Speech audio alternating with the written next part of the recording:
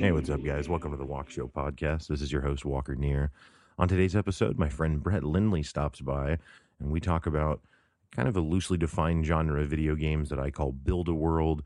Survival is probably a more common term for what those games fall into, but games like Minecraft, Terraria, Crashlands, Don't Starve. Anyway, we really had a lot of fun recording the episode, and I hope you guys had a lot of fun listening to it. Thanks again for tuning in. Enjoy the show. Hey, what's up, guys? Welcome to the Walk Show. Today, I'm joined by a dear friend of mine, Brett Lindley. What's up, Brett? Hey, how's it going? Thanks for having me.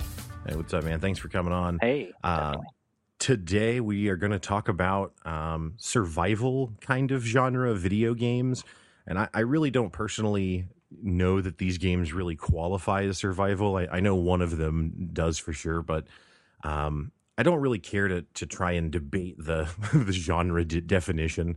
And instead, I'll just try and share my thoughts on a few games that I think fall into this broad genre that I'm talking about. My dad used to call grand strategy games like Civilization Build-A-World games, which was kind of fitting for that, but I think is more actually fitting as a title for this kind of genre. He never saw games like Minecraft or Don't Starve or Terraria, which we're going to talk about today. But again, I think Build-A-World is a good working name. Build-A-World games typically involve a player controlling a character that's placed in a large open world, oftentimes with no real direction other than just to not die. The player can find resources that they can then harvest to then convert or craft into usable tools or resources. So, for example, maybe you cut down a tree, break apart a stone, then you take those items, for example, maybe to make a pickaxe so you can dig more efficiently. And again, this type of game usually sees the player start with very little to nothing. As far as resources or items go, and then you kind of build into something more and more sophisticated as you go through. Brett and I have both played this kind of game for a really long time and have really gotten a lot of enjoyment out of it. Brett has actually, and I'll let him decide to what extent he wants to plug it, but he's done different YouTube channels for games of this kind of variety. And we just wanted to get together and kind of share our thoughts on it. So the one I wanted to start with is Minecraft. Minecraft, in my opinion, is kind of the grandfather of all of these. I don't know if that's actually true. There might be something else before it, but that's kind of where it lands for me. So I think Minecraft came out in 2010. It might have been early access or beta before that, but around that time. Is that around when you started playing it, Brett? No, actually. And it's funny that you bring it up, like kind of what my introduction into those was. Mm-hmm. My Build-A-World actually starts with Terraria. Oh, okay. I mean, I guess if you really want to get serious, my Build-A-World starts with Legos, like in the ancient times. But as far as analog, right, the Minecraft. Very analog Build-A-World. But as far as video games, I was a very early adopter of Terraria. I don't know if it was you that introduced me to Terraria. I think it might have been, yeah. I think it was. I think that was also, if not my first Steam game, like very close to. I was kind of a late adopter of Steam. I played like Team Fortress when it was a mod to Half-Life, and I played like Counter-Strike when it was separate. Like I think like CS6 is when I stopped. Like when it went mainstream is when I kind of stopped. Not saying that I'm super, retro or anything, but I'm just old. Right. But I mean, like we played like Half-Life Deathmatch at LAN parties and like StarCraft and stuff like that. So I was very much so like install my own games from CD and a very late adopter of something like Steam. But I think Terraria is very close to my introduction to both Steam and kind of the larger quasi-infinite versus infinite style games. I picked up Minecraft afterwards as kind of a, like, I think I kind of looked down on Minecraft just because I felt like it was beyond my time. Even by especially by the time I had gotten onto it, like Yogscast had largely kind of come and gone, and like all of the big news stories on Minecraft being such a huge deal. Like Minecraft was already kind of old news even by the time Terraria came out. Like everybody knew about Minecraft. I mean, it's still popular to this day, of course, but as far as like the giant kind of craze around it had kind of died down some. And so I felt like, I don't know if I was just indignant about it or if I, was pretentious. But it seemed so simple. And I think especially after being spoiled with the amount of content that was in Terraria, going back to there being like 3 pickaxes, 3 swords, Mm-hmm. I was just like, and like 5 monsters. Like, Mm-hmm. okay, great, it's in 3D, but so is Saints Row 4. Sure. Yeah, I think it's interesting. I like that you brought up the Legos, and I also use Play-Doh in that same vein, to compare to Minecraft. So, I recently did an episode on Factorio, which is kind of another game in this genre. Yep. But, Factorio especially, but even the other games in the genre outside of Minecraft really do a lot more to try and give the player a direction to go in, to try and give you, carrots to chase or objectives to fulfill. And Minecraft doesn't really. And I always say that Minecraft is kind of the video game equivalent. And to be clear, this is not profound to me. Other people have said this for years, but Minecraft is kind of like the video game version of Legos or Play-Doh, where you can just jump in and kind of make anything. I agree and sort of disagree. Like, I still feel like, at least it's so weird looking at Legos now because we're pretty close to the same age, and growing up there was not licensed content Legos. Mm-hmm. Legos were all their own. Like the space sets were like Lego Mars and Lego Aliens and Lego City, but they were all their own branded things up till even kind of currently. The only remnants of that really are like the Ninjago and the Bionicles. Mm-hmm. But back in the day, like all the Blacktron, there were like factions that had their own unique styles of gear and ships and machines and things that you could build and play in. And now there's Lego Batman, there's Lego Star Wars, there's Lego Harry Potter, and all of these branded things that are recognizable as kind of in canon, in universe things, where kind of in the past it was a lot more about encouraging your own creativity. I think that Minecraft is definitely an extension of that. There's definitely, I mean, the similarities have been made millions of times. There is a branded version of Minecraft in Lego, and I'm sure vice versa is the comparison. Like they're pretty tied together.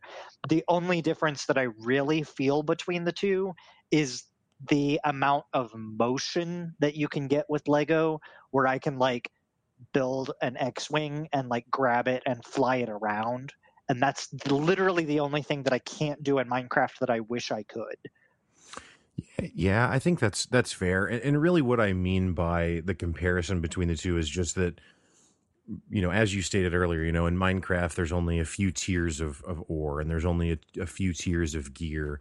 And so, if you're someone who's playing Minecraft to chase objectives and try and quote unquote beat the game, then it seems pretty shallow pretty quickly. But what it does that the other games kind of do, but I don't think any game does it as well as Minecraft, is allow you to very simply create just about any sort of landscape or building or anything like that you might want. That's true. It's a lot more kind of like, like maybe calling it a video game version of doodling is a better. Well, better I mean, to your point, there's no winning in Lego either.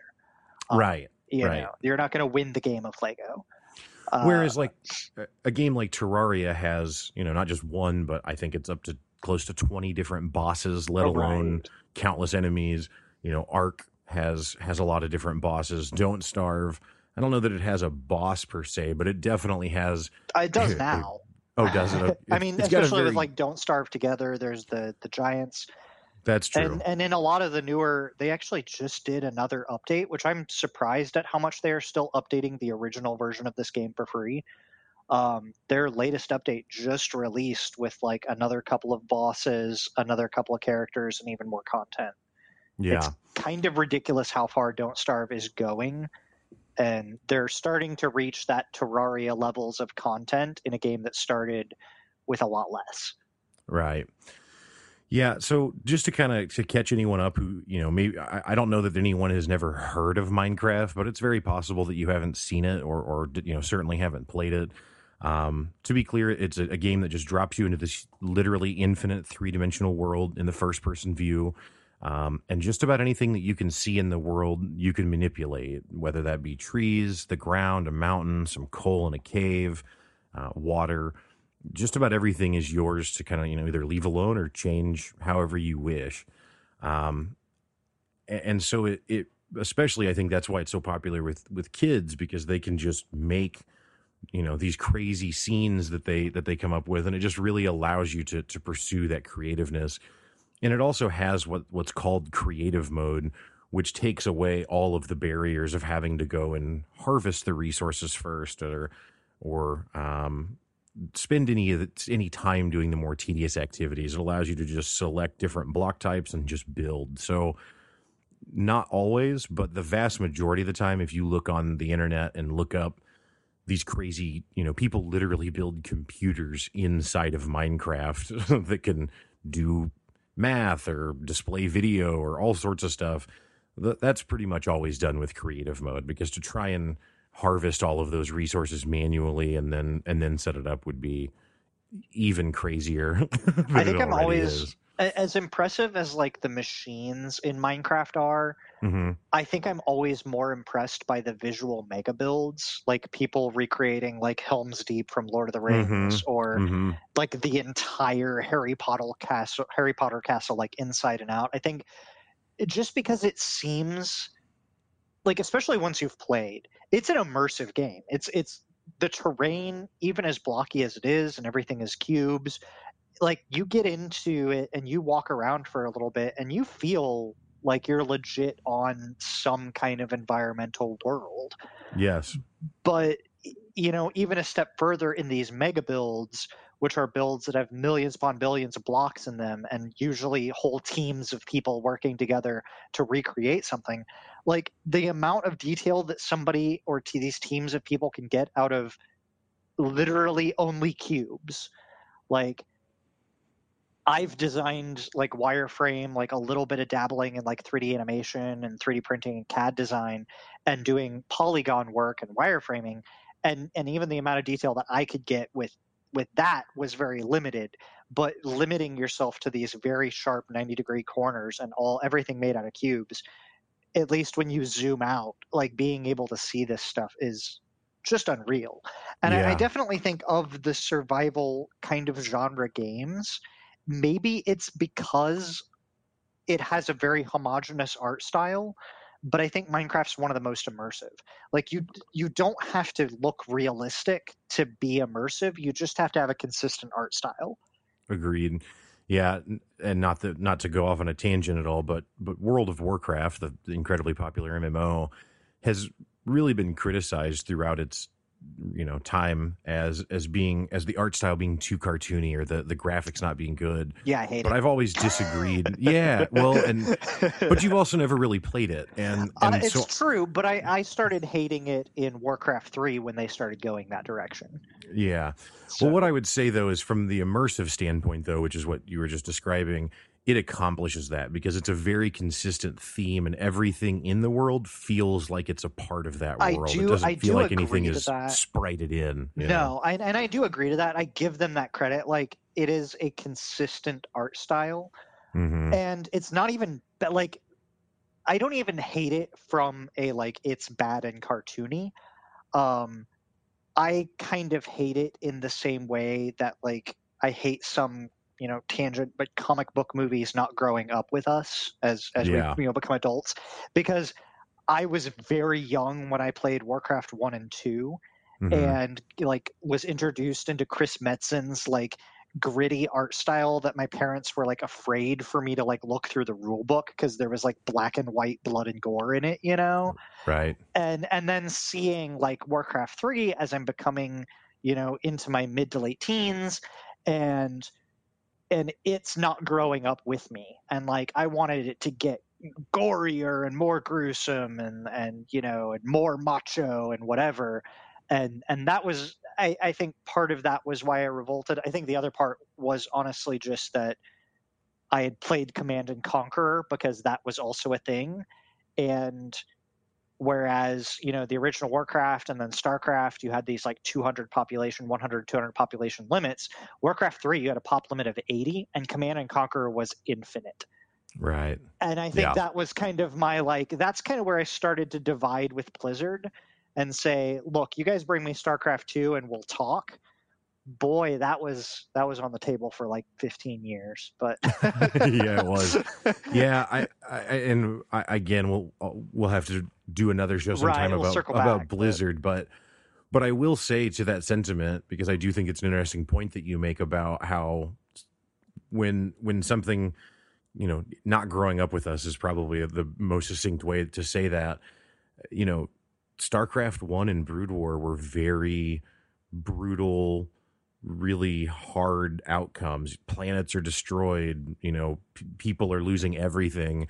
And then you move to to StarCraft 2, and it kind of feels like that in the first, the Terran expansion, or whatever you want to call it, the Wings of Liberty. But by the end of the third one, it pretty much feels like a Disney movie. I still So haven't finished the campaign. I've watched the end of it. I've played, yeah, the first Wings of Liberty and whatever Return of the Swarm, but yeah, I haven't finished Legacy of the Void, and yeah, I won't buy it. I just refuse. But that's yeah. You're not Activision's fault. missing. Yeah. Well, like I said, we'll get um, to that. I do want to bring up one other point though, kind of related to things growing up with us that I yeah, feel is important, is that I really honestly feel that the propensity of and the kind of global awareness of Minecraft to me puts it at a level of maybe not for millennials, but definitely for like Gen Z, it is their Super Mario. yeah. Like it is so ubiquitous, it is so worldwide known. Like even you know our parents and even our grandparents may not have really known what a Nintendo was or how to use it, but they still knew that Mario was a plumber, right? Hmm. I think that it's almost inescapable to not know that at least Minecraft deals with blocks. Right, right. Like, and I think that Gen Z has a lot of that. That's their Mario. They're going to look back the way we do at like Super Mario Brothers on the SNES to Minecraft. Well, and something that's really cool that kind of is a nice segue with the point you just made into the next thing I wanted to talk about with Minecraft is Minecraft is probably one of the most moddable games, and probably most of our listeners are familiar with mods, but if you're not, it's basically just custom content that someone can create and then insert into the game. Now you have to go and obtain that from whoever that person is, typically from a website or something where they distribute the mods. But so what that does is it allows Minecraft to have almost infinite content. I mean, there's mods that add new crop types. Normally in Minecraft, I think you can grow like wheat, carrot, and potato, and with mods they might add 30 Watermelon different new crop pumpkin. Yeah, yeah, exactly. Oh, okay, those are in default. Okay, It's in fair default. enough. Yeah, yeah. Yeah, so whatever though. Actually beats now too. Oh, There's nice. more getting, so like there's, I don't know. I have to counter your mod statement Hmm. and say, for one, I think Skyrim is more moddable. And that's only since Microsoft has taken over. I think that the modding scene for Minecraft was very heavy in the 1.6 and 1.7 era, but once Microsoft took over in 1.8 and especially from 1.10 forward, Microsoft's been adding so much content every patch. I think we either just hit or about to hit 1.14. Don't quote me on that, but they're adding so much content and changing so much code every time that the modders have had a hard time keeping up and having that kind of base platform to work from. And a lot of the old mods don't work anymore, and a lot of people don't update them.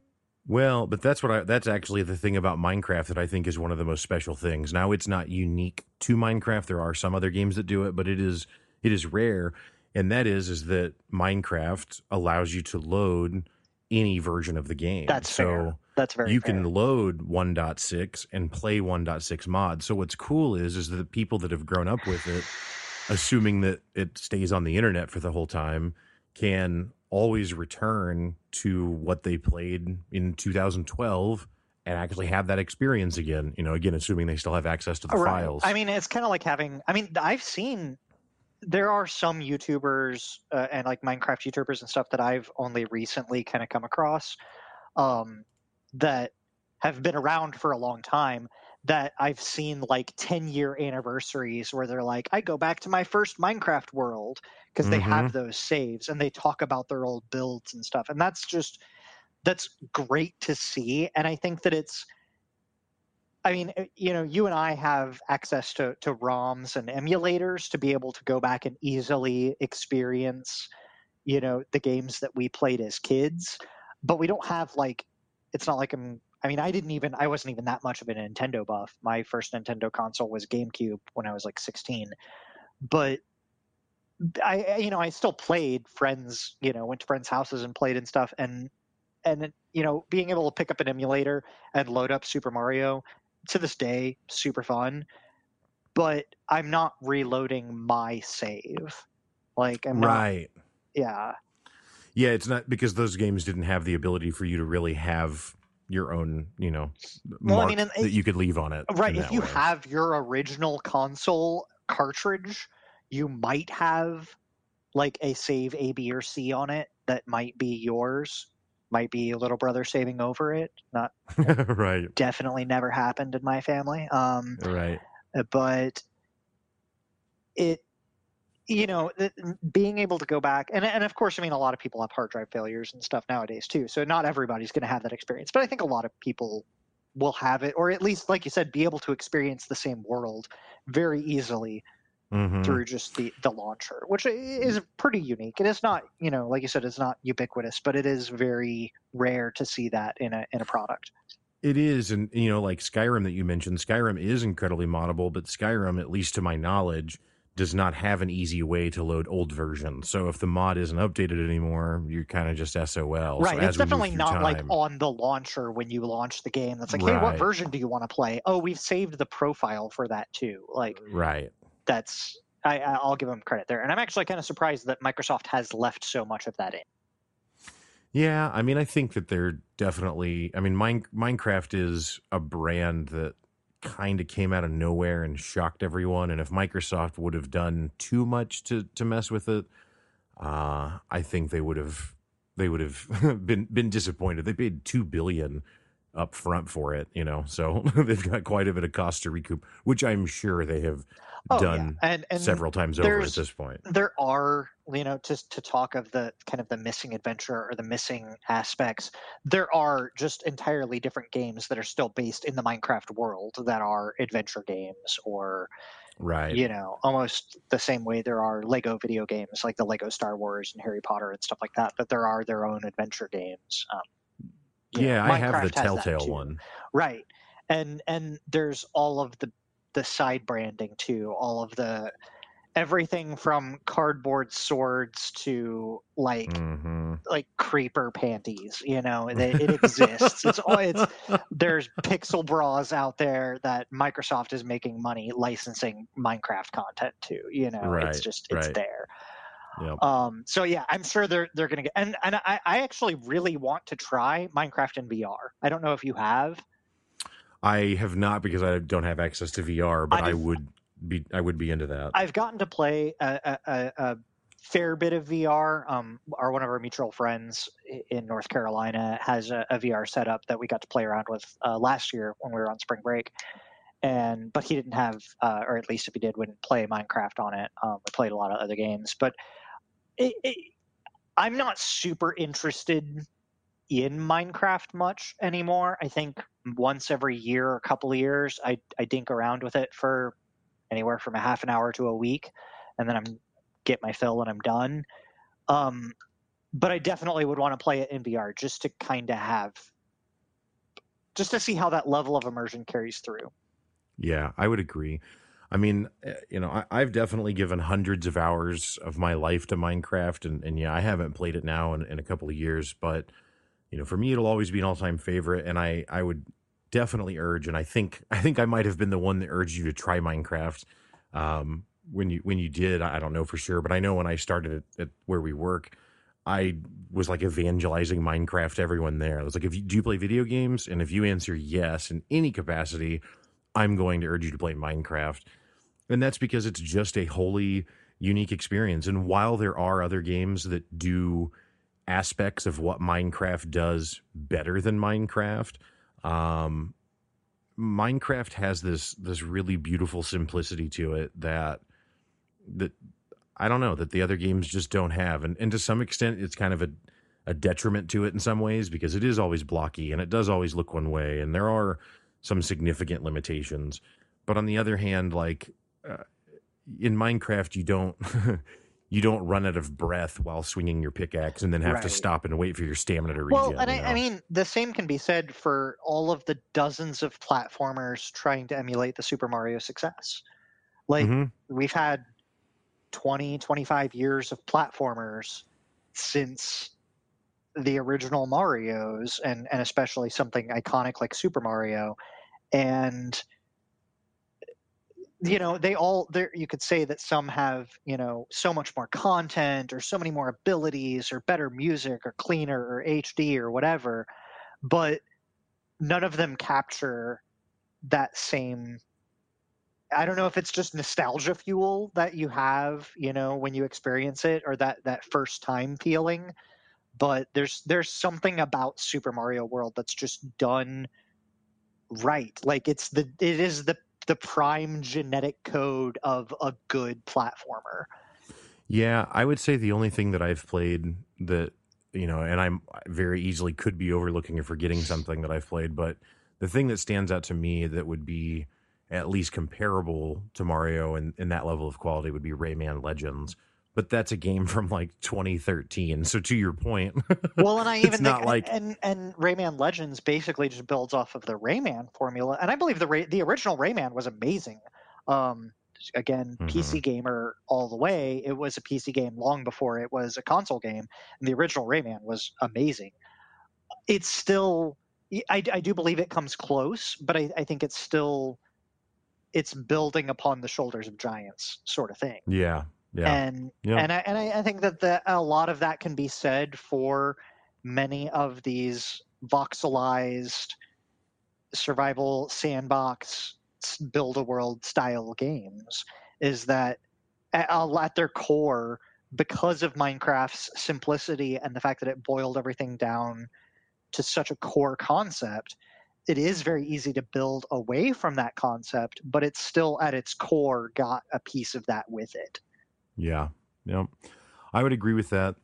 But yeah, I would say again, if you play video games ever and you have not played Minecraft, just do yourself a favor and go try it. And I don't care what 5-year-olds you've seen playing it.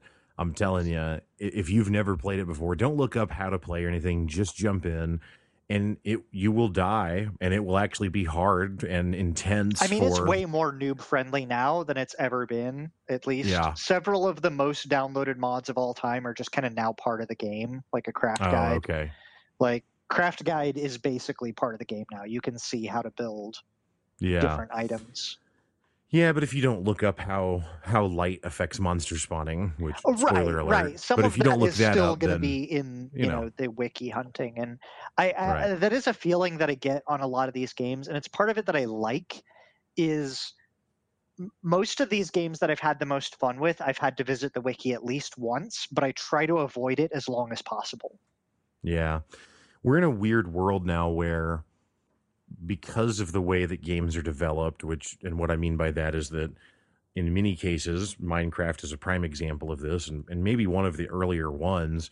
The games are developed with the help of the community and player base, and so because of that, the ideas that get baked into it can be somewhat complicated or at the very least not necessarily intuitive, but it's because the way that the developer teaches the player the game is through wikis and patch notes and, dev blogs and that sort of thing.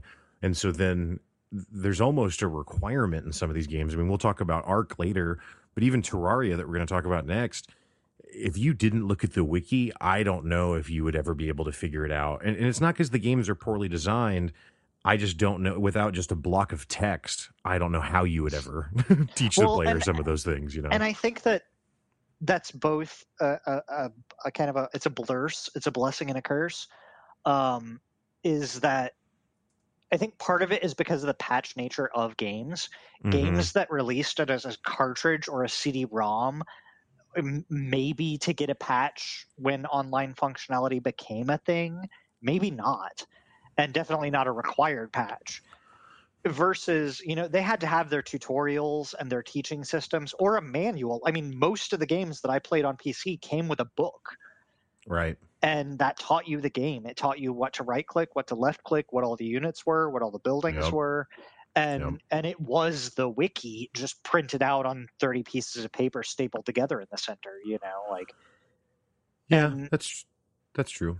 But now, because your game is going to be patched constantly, you're going to have 1.2.3, 1.4.5, and you can't necessarily rebuild your entire campaign or the first couple levels every 2 weeks and have a new first couple of levels to teach the player how to play, especially for the players that already know. They just want to see what's new or where do they get stuck.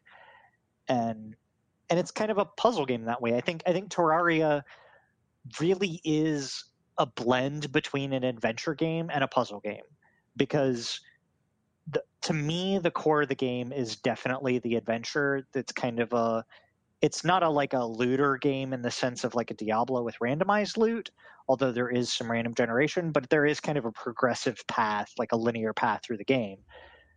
But at the same point in time, if you don't know how to unlock the next thing, there is this kind of element of you can go through the game to figure it out. Like, there's enough NPCs that you can kind of stumble your way through it. But eventually, like you said, you're probably going to pick up a wiki to try to min-max something or beat something a special way or unlock the next stage. Yeah. So, yeah, that's a great segue. The next game I did want to talk about is Terraria. And to kind of give a brief description or overview for anyone that has not played Terraria, it's a game that's often referred to as 2D Minecraft. And while the comparison is fair, if you're only vaguely familiar with either game, really they both offer pretty different gameplay experiences. We said earlier that Minecraft is a 3D game where you're in the first person. Terraria actually is 2D, and it similar to the view we were just talking about Mario. It's kind of similar to that view where you're a little guy running back and forth, or a little gal running back and forth, side to side, up and down, but there's no three-dimensional element to it whatsoever. Minecraft features some minor hunger mechanics where you need to eat. I think I guess that's probably it, because I don't think there's a thirst meter or anything in Minecraft. Terraria doesn't have those kinds of things. It just has a health pool and then a mana pool for when you get magic later. It is similar to Minecraft, though, in that you can, again, like I said about Minecraft, you can manipulate anything that you see. So you start out again with almost nothing, and you've got to cut down trees and dig up stones from the ground and kind of make whatever you can. Terraria doesn't really force a narrative story on the player, so kind of similar to Minecraft, you could just log in and play for as long as you wanted, kind of right where you started. But Terraria has nearly 30 bosses, and it also has a ton of standard non-boss type enemies for the player to fight. And then you can, as the player, construct all sorts of different structures to help fight or exploit, boss mechanics. Terraria is, it's hard to say it's the best game I've ever played, because it's like saying the best song I've ever heard, the best movie I've ever seen. There's just so many to choose from that it's not fair probably to try and isolate it down like that. But Terraria is far and away, my top 3 all-time games. I mean, it is incredible. Like Brett was just describing, it has this kind of linear path as far as you start out with a copper sword, and then you get a silver sword, and you get a gold sword, and you get a platinum sword. And I know I just got the material order wrong, but But you get the idea. You kind of stair step up through, and that stair stepping goes on for a very long time. Whereas in Minecraft, it ends pretty quickly. But while Terraria offers this linear path of progression where you clearly get more and more powerful as you go, you accomplish that in a very non-linear way. You're not in a corridor. There's no checkpoint where you have to beat this enemy. It's literally just kind of however you want to approach it.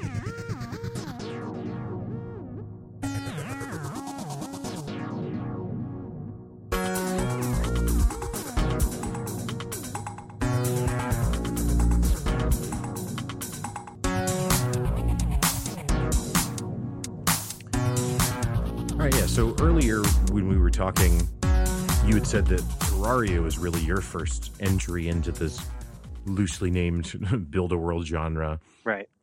I had another buddy, and I just want to provide a little context for people, and then I'm interested to hear what your experience was like.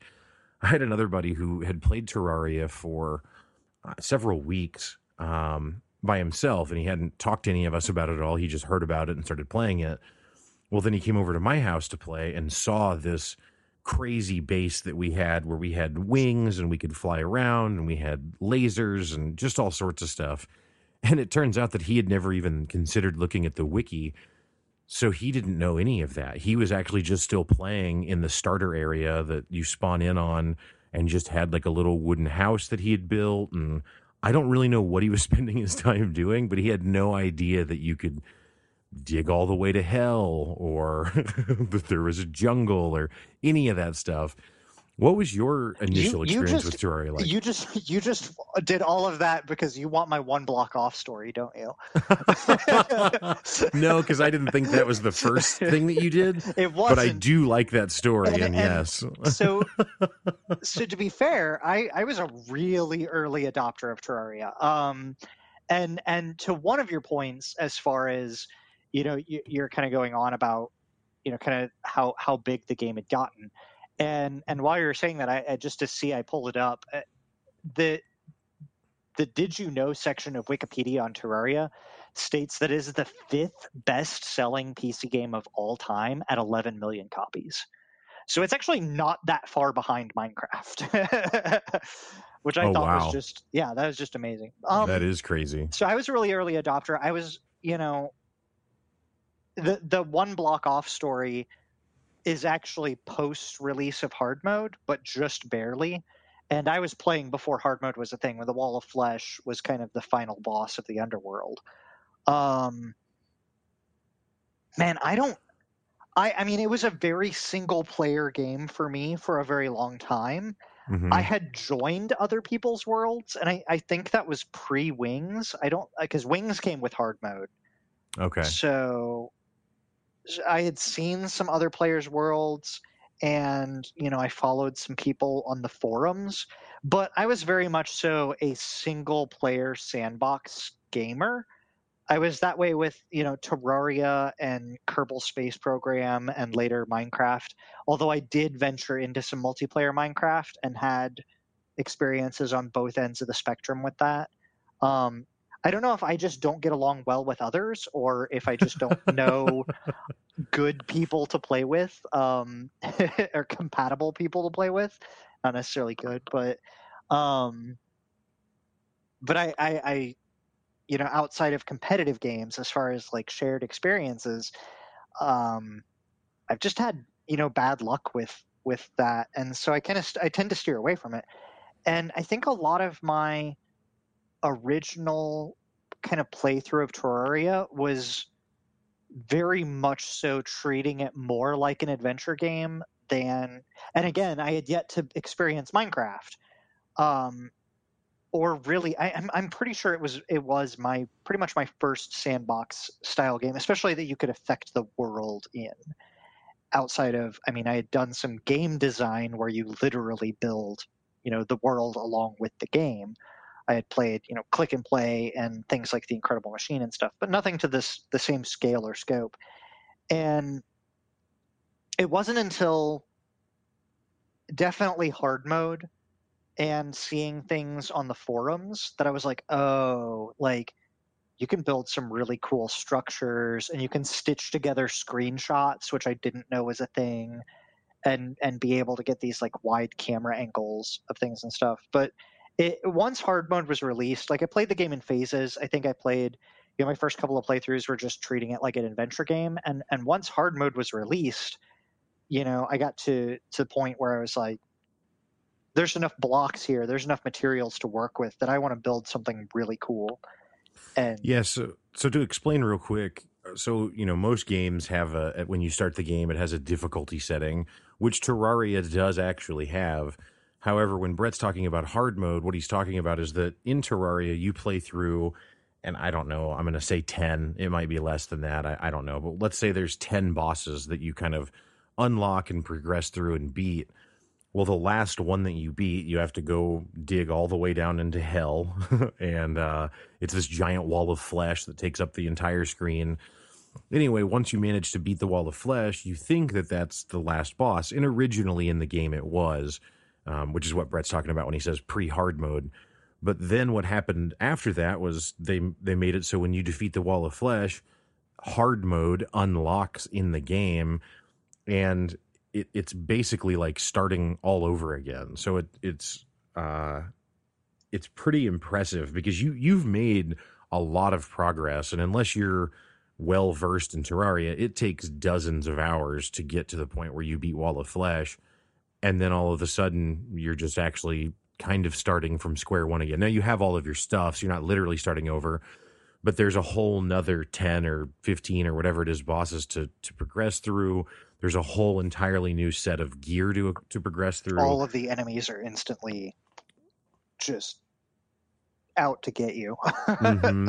But it also continues to improve your quality of life. So like when you Right. start the game, you start with a pickaxe, and then you get better and better quality versions of the pickaxe that dig faster and can dig more efficiently.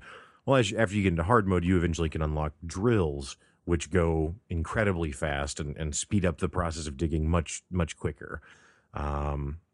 When it comes to weapons, again, originally you start out and you can have some swords and some bow and arrow and that kind of stuff. Eventually you're getting literal lightsabers and laser guns and little orbs that fly above your head and just automatically shoot anything that gets in range. It's pretty neat how far it expands. So the one block off story, since we've brought it up, I feel like we have to tell it now. So by all means, please share the one block off story. So I had spent I'm not even sure if we were engaged at the time. We'll say my fiance at the time, my current wife. I played Terraria. So kind of the deal is that I could play video games as long as I was at least moderately invested in other activities, such as watching television and things of the sort. Grey's Anatomy. So Grey's Anatomy is forever tied to Terraria.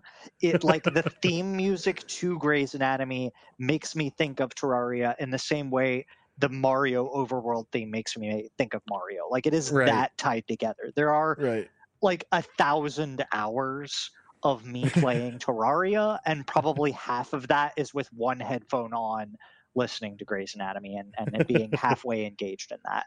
Right. And so when hard mode first came out as a thing, there was some content to it, but there wasn't nearly the same number of bosses. We're talking like no Plantera, no Guardians, no lunar events, no Moon Lord, none of that. Just the 3 mechanical bosses was hard mode. And once you'd kind of beaten them and you'd gotten some of the best gear in the game, wasn't too terribly difficult to get. It's about that time that I was like, I really want to build a giant project. I mean, I'm only halfway engaged because, let's not be wrong here. The first several seasons of Grey's Anatomy had terrific writing in them and were actually fairly engaging. So I was actually about as engaged in the game as I was in the TV show, which is to say I wasn't very engaged in either or both. But I decided to build a mega project. Like, I had seen by this time I had been in your world. This was when you and several of your friends had all kind of played in the same world a few times. I'd been in there, I'd seen some of the things that you guys were working on, and I was just like, man, I want to build a project and invite you guys over and just be like, "Wah!" Like, I want to show off.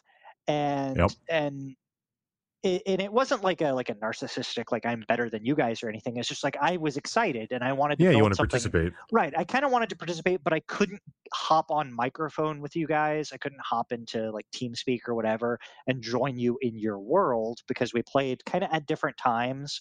And Hmm. again, with TV on, I couldn't be as invested. So I couldn't do that, but I still wanted to have a little bit of that experience. So I started this giant build. I wanted all of the NPCs into this giant castle made out of some of the hardest to obtain at the time bricks and blocks that were in the game. I wanted to be really expensive and really ritzy. I had fountains with statues that I had sculpted, like that look like these like kind of female statues. They were wearing like a kind of a bikini sort of thing. And I like was Googling and researching build styles and techniques to make these different things and like lighting and stuff. I made a castle that spanned, I want to say, like 4 or 5 full pans of the screen. Like you had to, like I would had to have screenshot like 5 screenshots to be able to stitch it together just horizontally, another Hmm. 3 or 4 vertically, was to me massive Yes. at the time. Not quite so compared to some of the crazy builds out there, but for me, it was especially solo and in a survival world. I wasn't in a creative mode. I don't think Terraria had a creative mode then, and I guess they had T-edit. But anyway, I built this giant mega castle and I was getting towards the finishing touches. I was putting in fine detail work and going through. At the time there was not like the ruler object wasn't a thing in games. So to make a ruler, you kind of had to count cubes on the bottom and like dig out every fifth one so you would have a marker to tell you how far things were going. And I Right. was making this thing symmetrical. So I had to count over all of these little spaces and then figure out, okay, this is like 10 units from the bridge and 5 units up. I need to put 6 blocks vertically or whatever. And as I was going through and doing this, I kept on getting really frustrated because I was building this massive bridge that went, the 2 sides of the castle kind of entered in the central area, and there was a giant bridge that connected them all in like the second story. I was building this giant bridge and I was having a real frustrating time getting the patterns right because it was like this checkerboard pattern, and for some reason it just wasn't coming out right. Every time I did it, it looked weird. And I'd run to one side of the castle and I'd run all the way back to the other side, and I started taking screenshots and going, no, there's definitely something off. One of my blocks is off. So over the course of like 3 days, I'm going through, running back and forth a couple of hours a night that I'm spending on this and going out and collecting other blocks. But eventually I come back and I'm looking at it, taking screenshots and going, okay, this is the block that's off, and destroying hours worth of work and rebuilding it all again. And they would come up with another block that was wrong. And I'm like, Hmm. man, am I just screwing up the same thing over and over again? Like, am I stuck in a cycle? And I'm am still this way, but especially at the time was very anti-cheat of any kind. If I cheat in a single block, to me it invalidates the entire build. Even if I couldn't obtain that block in game, it invalidates Right. everything, and it's all, to me, especially if I'm playing in a survival game, it has to be built without cheats. Right. And so I got really, really frustrated and finally was like, okay, I just want to see the whole thing at once. I'm going to download the map editor, which is a cheating program that allows you to just build anything in a map, but it allows you to zoom it in and out in Terraria. I'm going to download the cheat program just to look at it and figure out what's wrong because I can't see all of it at the same time. Download the program, open the castle up, and my ruler that spans some 500 blocks, it divided, every fifth one with a torch and a hole in the ground, was off by 1 just past the center point. So I counted 4, and then from that 4 counted 5 again for another 250 blocks. So the entire map, the entire build, every measurement that I was taking would be accurate until you got right to the center of the map. Then it would be off. And I eyeballed a lot of things because I knew where the center was. So I would eyeball the center of the map because it fit on one screen. But anytime I got one screen off on either side, things would end up being off by a single block. And I found that, and I could go in using this map editor and highlight the entire half of my castle and move it over one block. And it left this and I saved it and I loaded it back up in game. And there's just like a dead pixel on a screen. There was just this entire vertical column cut straight through the center of my castle, like 5 blocks to the center right of my castle. There's just this vertical dead bar where I've cut it and pasted it 1 block over. And seeing that in game and flying around, it just crushed me. It was soul crushing to the point where because I had spent months of time, at least a few hours a night, probably about a month to 2 months straight, working on this masterpiece to show off to my friends. I did it in survival. I did it without cheating. I made this giant, amazing castle. Come play with me. I'm, some kind of validation. And all of it was just ruined by this dead bar, this blank void that cut from the very top of the map to the very bottom, where I had cut and moved this thing over one. And I stopped playing Terraria for at least, I want to say 8 months to a year at that point. Yeah. The easiest comparison that I can draw to it for anyone is in the second Ace Ventura movie when he's leaving the Tibetan temple or whatever, and he wants to do the slinky all the way down the stairs. He gets all the way to the bottom of the very last stair, and then it stops, and he's like, "Oh, come on!" Yeah, that's you. That is you in Terraria. It literally was my last stair. It was the last finishing touches before I was really getting, because I'd seen I was 4 blocks off, and I'm I must just be missing something. I'm going to go work on something else. Instead of fixing it then, I just went and did other things. And there were a lot of things that I could mirror from one side to the other, that existed way out on the fringes that still worked right. Right. So it wasn't I noticed it right off. I mean, I was building entire whole sections, mirroring them by hand and going, okay, I know that once I hit the statue, I go 10 from there. So all of that would still be mirrored perfectly. It was a nightmare.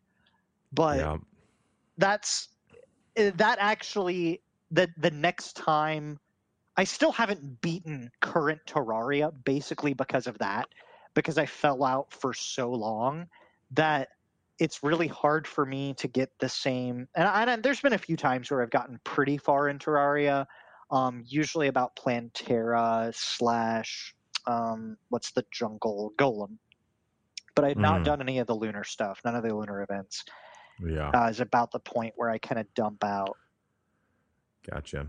Well, I would say, to kind of recap, we talked about Minecraft, and again, Minecraft, in my opinion, at least, the most satisfying thing that it offers is this kind of canvas blank slate feeling where you can just kind of make whatever you want. The downside of it, though, is that without a ton of mods, there's not really any purpose to anything. You can spend all this time building a really cool castle, and at least in the older versions, now I understand some of the newer versions have actually attempted to address this, but in the older versions, you have this really cool castle, and it doesn't actually serve any function. There's nothing to attack you. There's nothing to defend from. You don't actually need the castle. So again, from an artistic satisfaction kind of standpoint, it offers a lot. But as far as actual gameplay challenges, without mods, it can be a bit lacking. Terraria is kind of that opposite experience. And that's not fair to say it's opposite. Terraria also offers a very satisfying canvasy type experience. I mean, that's what Brett's Off by One Block story is all about, is creating this really neat, immaculate, imaginative castle that ultimately is not actually necessary to, achieve things in the game, but is satisfying to run around and, like you said, show off to your friends and that sort of stuff. And I will say, I saw screenshots of it, and it was incredibly cool. I'm pretty sure you visited the world. I'm pretty sure I did. But it was after I had moved everything, because it was. I think. Yeah, I did take screenshots because actually I don't know if it still is to this day, but for a long time in Steam, which is where my Terraria install is, if you take a screenshot in the game in Steam, then it will make the background picture in your Steam library, whatever that screenshot is. And for a long time, my Terraria screenshot was of those fountain statues that you created. Those things were so they were like It was half so cool. stolen, but I made them my own, and I really did love them. It was cool. But yeah, I really can't recommend Terraria enough. Like I said, as much as I urge everyone who's a gamer to try Minecraft, and that is still true, Terraria, I think, is a little more focused of an experience than Minecraft is.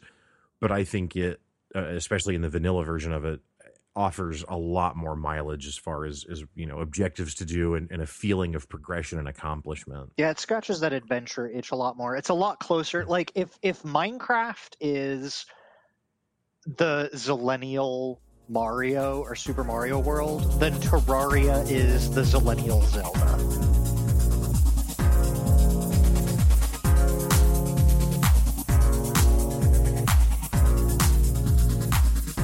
Another game that I have kind of on in this genre in my head is Factorio.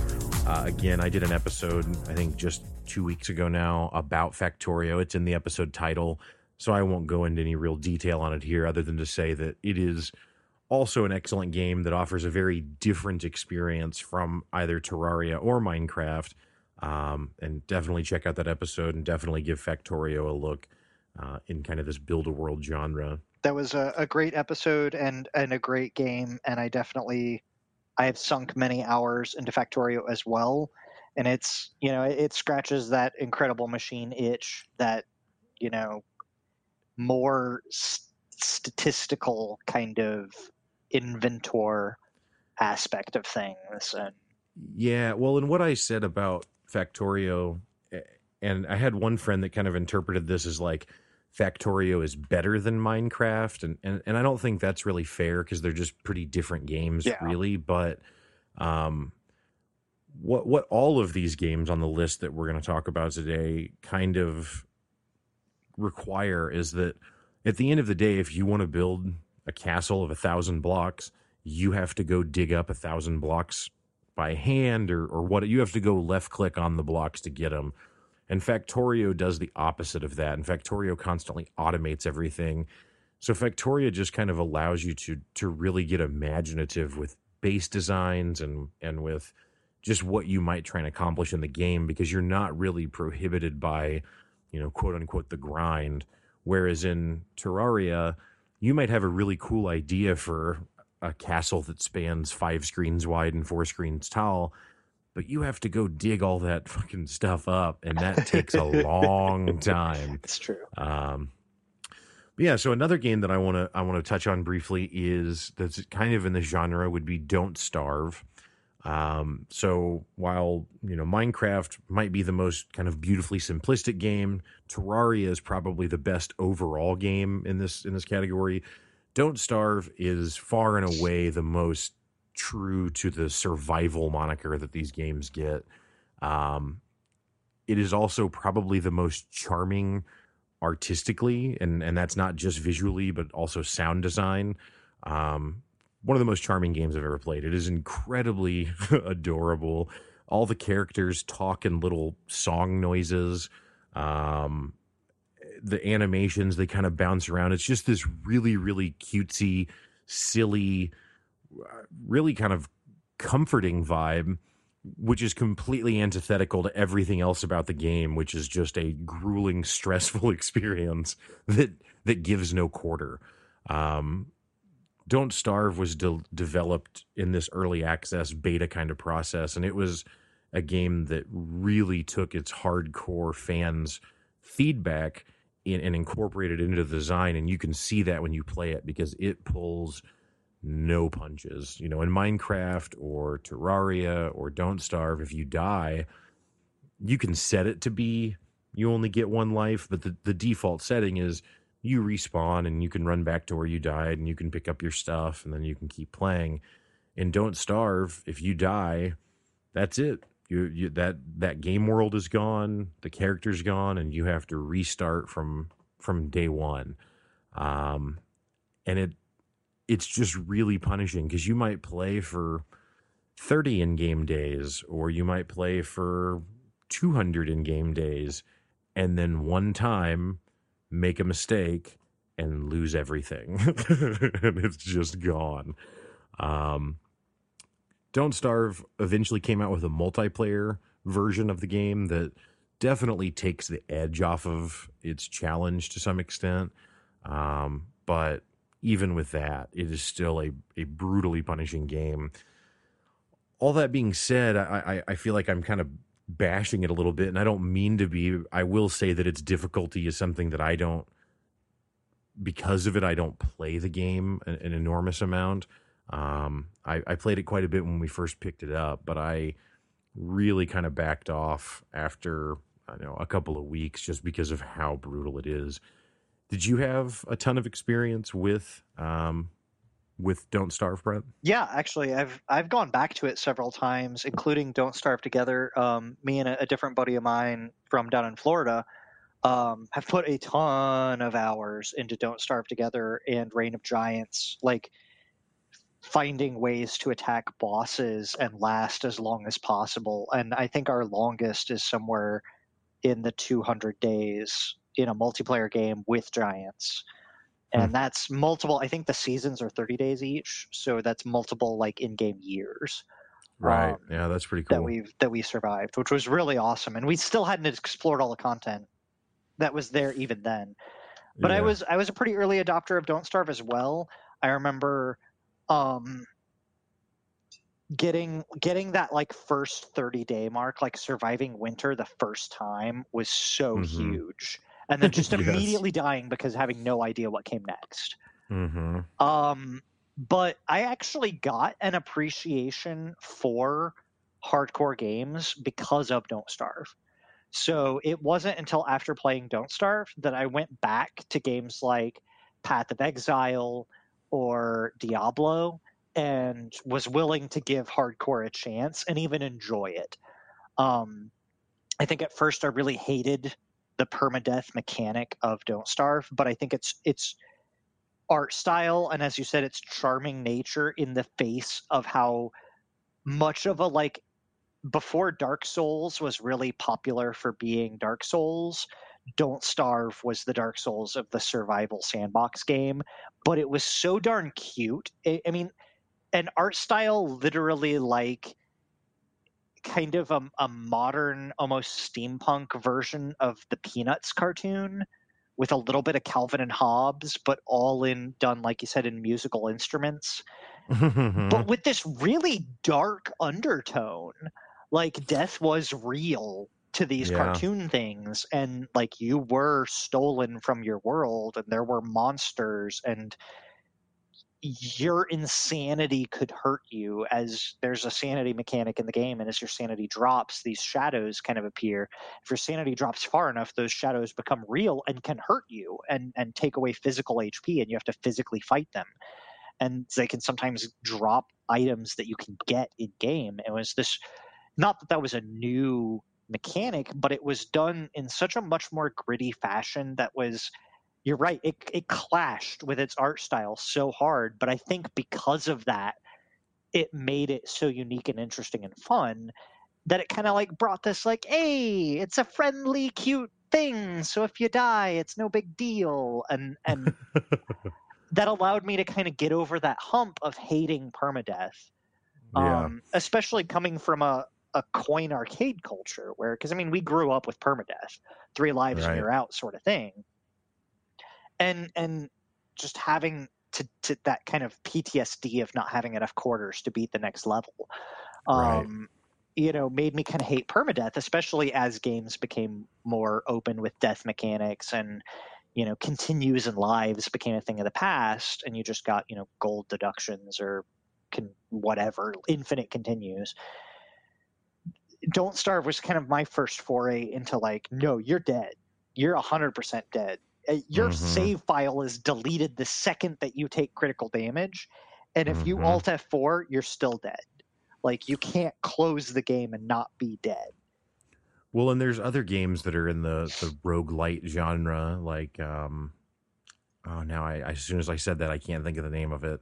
It's the one where you're on a spaceship and you're trying to escape. Faster Oh, Than that's Light? terrible. Yes, thank you. FTL. Yeah. That's exactly what I meant. So in Faster Than Light, that game also features a hardcore permadeath mechanic, except that as you complete or even fail at multiple playthroughs, you do slowly unlock new things that when you start the next time, you can start with this newer Right. There's kind of thing. a And so meta game to it. so your progression is eased as you continue playing. That is not true in Don't I Starve. mean, it You can play. kind of is. You unlock other characters. You do Yeah, but unlock the other other characters. characters all come with their own. It's not like the other characters are just markedly better than Wilson. They Right. all come with their own I think there are detriment. many of them that are just markedly worse. Yes, I would agree with that. Yes, that I would make the agree with game that. harder. So instead of unlocking easier versions of the game, you unlock harder ones. Right, right. But yeah, Don't Starve is a really, really cool game. And if you like a challenge and you like something that you really have to dig into to get anything out of, it's a very rewarding game. You know, Brett was talking about the sanity mechanic earlier, which is a really neat mechanic. But they don't just have it in there just to make it harder. For example, if you actually try and beat the quote unquote campaign of the game, there's eventually a point where you have to go across a bridge to this remote island, and the bridge is only visible if your sanity meter is low enough. So you actually physically can't cross this this body of water unless your character is crazy enough to see the bridge, and then you can cross it. But the thing is you can't just survive indefinitely at a low sanity meter. You have to constantly bring it back up, because if it gets too low, then like Brett was talking about earlier, those shadows will come out and kill you. So it's just a game that really just really demands a lot. And I guess really maybe the easiest way to put it is that in Minecraft especially, and then Terraria a little bit more, there's a point where you can kind of automate things within your own base, whether that be growing food to make for to eat for health regen, or in Terraria making potions, or having the vendors on hand that you can quickly buy and sell stuff from. In Don't Starve, it just never gives you that. You never get a point where you're set up, because the moment you think that you've hit that point, you become careless and then you die. And then the game does not care that you just lost all of that time. Another game though it's not like Don't Starve in a lot of ways, but it kind of shares the same perspective, as like a literal camera perspective, and controls in a similar way, but is frankly, for me at least, was a lot more fun and a lot less brutal, and that's Crashlands. And that's a game that Brett has played quite a bit, and the developer of that, Butterscotch Shenanigans, Brett is a pretty big fan of, and has met them and is involved with a new game that they're testing. But what do you think about Crashlands and how that compares to Don't Starve? So it's and the devs on their podcast, quick plug if you don't mind, Coffee with Butterscotch is a really fun game dev comedy podcast, and goes into the inner workings of their group and their games. And it's no secret that they've talked about how inspired they were by companies and games like Battle Block Theater and Don't Starve particularly in kind of the development of Crashlands, but they wanted to adopt some other methodologies to the things that they were doing. And one of the methodologies they adopted is can we not, which is just to ask, like, if something is difficult to do, instead of asking, why should we do this or how can we do this, rephrase the question to can I not do this, and see what happens when you try to get away with something that seems core or integral to the game. And the Butterscotch Shenanigans group basically asked one of the big questions that they hit when developing Crashlands was inventory management. And they'd gone through several different inventory systems, and none of them felt right. And so they literally looked at it one day and asked themselves, can we not do inventory management? Can we not have can we have a survival crafting game without having an inventory? Which, yeah, to be clear, is a huge part of Minecraft to some extent, Terraria to some extent, but Don't Starve, Huge especially. amount. Don't Starve. Yeah, I mean, I would say, I don't know, I can't give a percentage that would be accurate, but there is a significant portion of the difficulty of Don't Starve comes from how you manage your inventory because there's only so many spots and you constantly need more. Right. So, And everything's a matter of like literal life and death. Every item that right. you carry, however far you go is life or death. And so they asked that question, like, can we do a Don't Starve style game without any inventory? And what happens? And it turns out that in a lot of games, especially when the inventory is not as necessary, I would say that the inventory is a necessary mechanic to make Don't Starve as stressful and intense as it is. But Minecraft and Terraria, to me, are not, those games are not enhanced by having a limited inventory. There's never a moment in Terraria where I'm like, oh man, my limited inventory space has me stressed because I'm worried that I'm going to die. It's mostly like, oh man, I got to go to my base and drop off 10 tons worth of things that I shouldn't be able to carry on me anyway because this is illogical to begin with, Right. just for the sole purpose of going back out to pick up the other half ton that I couldn't bring with me. Right. And same thing in Minecraft. It does not enhance the game. Don't Starve is enhanced because it's that constant balancing act that you've got to partake in, and the very tiny inventory there. But almost all of the other games that fall into this genre, you either have an unrealistically sized inventory to begin with, or it doesn't, add to the game. And so Crashlands is kind of a slightly futuristic version of one of these styles of games, survival crafting style game, a little bit more on the adventure side with a set campaign and a set story. But you have an infinite inventory. You have interdimensional pockets that go to a warehouse, thousands of light years across space and time. And anything that you stuff in your pockets just goes to this warehouse. It's like the infinite bag of holding type thing. But it makes the game so much more accessible because you still largely create your own missions. Like there is a story to go through. It's kind of Terraria in the sense of like there's a progression and an order to things, but there's also kind of a you can go do whatever you want and still kind of make up your own quests. Like, oh, I need to get this next item, so I need 20 trees or whatever. I'm going to go get those.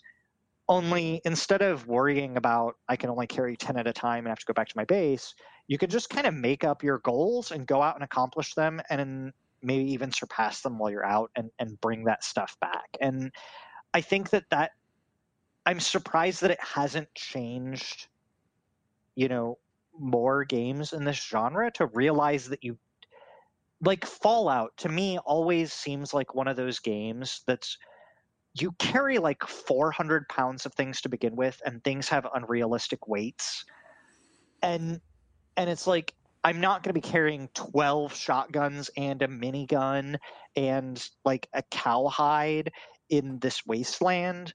Like you might as well just let me have infinite stuff anyway, because Mm-hmm. 400 pounds is unrealistic for me to be sneaking like around and avoiding super mutants while like it's already not possible. If you've already broken my suspension of disbelief, just let me have infinite. Yeah, well, in games, the Bethesda games like Fallout or Skyrim, I mean, they make almost everything in the game something you can pick up. You can pick up an apple or a plate or a Right. saucer or a cup or a dish or whatever.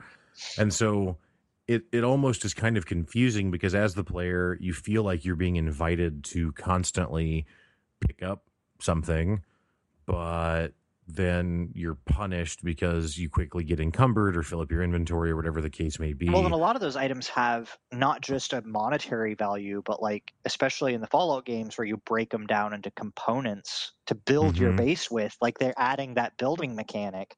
Like in Skyrim, it's kind of like a I want to sell everything and make a bunch of gold, but in the Fallout series, they're moving towards that survival build a world style game, and it's like I need every screw and scrap of wood and piece of glue that I can get. Mm-hmm. Yep. Agreed.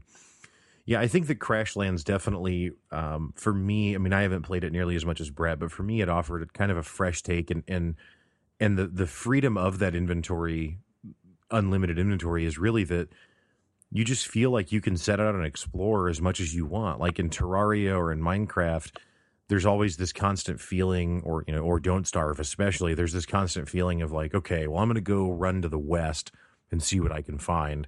But then after you get so far west, it's like, well, how full is my inventory? How long is it going to take me to get back? Because ultimately I'm going to have to go back and drop stuff off. And in Crashlands, you just feel a lot more free to just run around and do whatever you want. You don't have to be tied to your base in that same way. Now, you do end up returning to the base often. I think there's a fast travel mechanic that also kind of simplifies that. But Crashlands was definitely a really neat take kind of on that genre, and definitely another one worth checking out. Well, the only other game that I really had in this kind of category, and I think actually I'll probably save most of it to talk about another time. I don't think Brett has played it at all, but that game is Ark. Have you ever played Ark, Brett? So I have not. We've talked about it a fair bit, and Yeah. I've seen some gameplay on it. I've watched some on like Twitch and YouTube and streams and things like that. Yeah. I've not really dove into that one just yet. I have a friend that has literally put more than 2,000 hours into Ark, so I will probably see if he would like to come and share some of his expertise sometime. But what I'll say about Ark is that, all of these games, Brett, as Brett said it earlier, that, you're kind of climbing up on the shoulders of those that came before you, standing on the shoulders of giants kind of thing. And Ark, I think, does that maybe better than any other game. And what I mean by that is that Ark really benefits from the design and mechanics that everything that came before it put in. And you could argue that that's true in any case, but Ark really, really goes for it, and it creates... Ark is a game where you start in a primitive world, and by the end, you're literally in power armor, Power Ranger suit type shit, So it just, the span of technology that it covers, it's got dinosaurs that are actually really, really satisfying and cool. And it's just got a lot of really interesting mechanics and gameplay to it, but I think we'll dive into that another time. To recap, Minecraft, Terraria, Factorio, Don't Starve, Crashlands, all excellent games in this, again, loosely defined build-a-world genre. Survival is probably what most people call them, but then you get into splitting hairs because some of these games don't really have true survival mechanics. Don't Starve probably the most hardcore of the survival games on the list.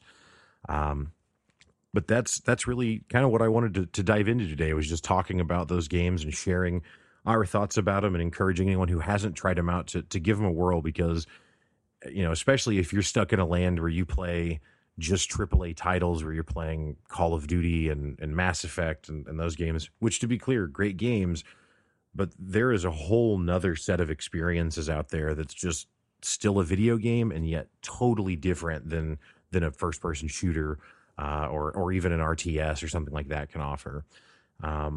Brett, thank you so much for joining the show today. Really, really appreciate you taking the time to share your thoughts on all this. Hey, thank you so much for having me. It's been a great experience. Well, that is going to do it for today's show. Thank you so much for listening, and thank you, Brett Lindley, for joining us to talk about those different games. I spend an enormous amount of time playing video games, and those games specifically have eaten up a lot of my time over the last few years. If you guys have any thoughts, questions on the show, please send me an email at walker@thewalkshowpodcast.com. I'd love to read through them and then provide responses or share my thoughts on those comments on future episodes. Thanks again for listening. Have a great day.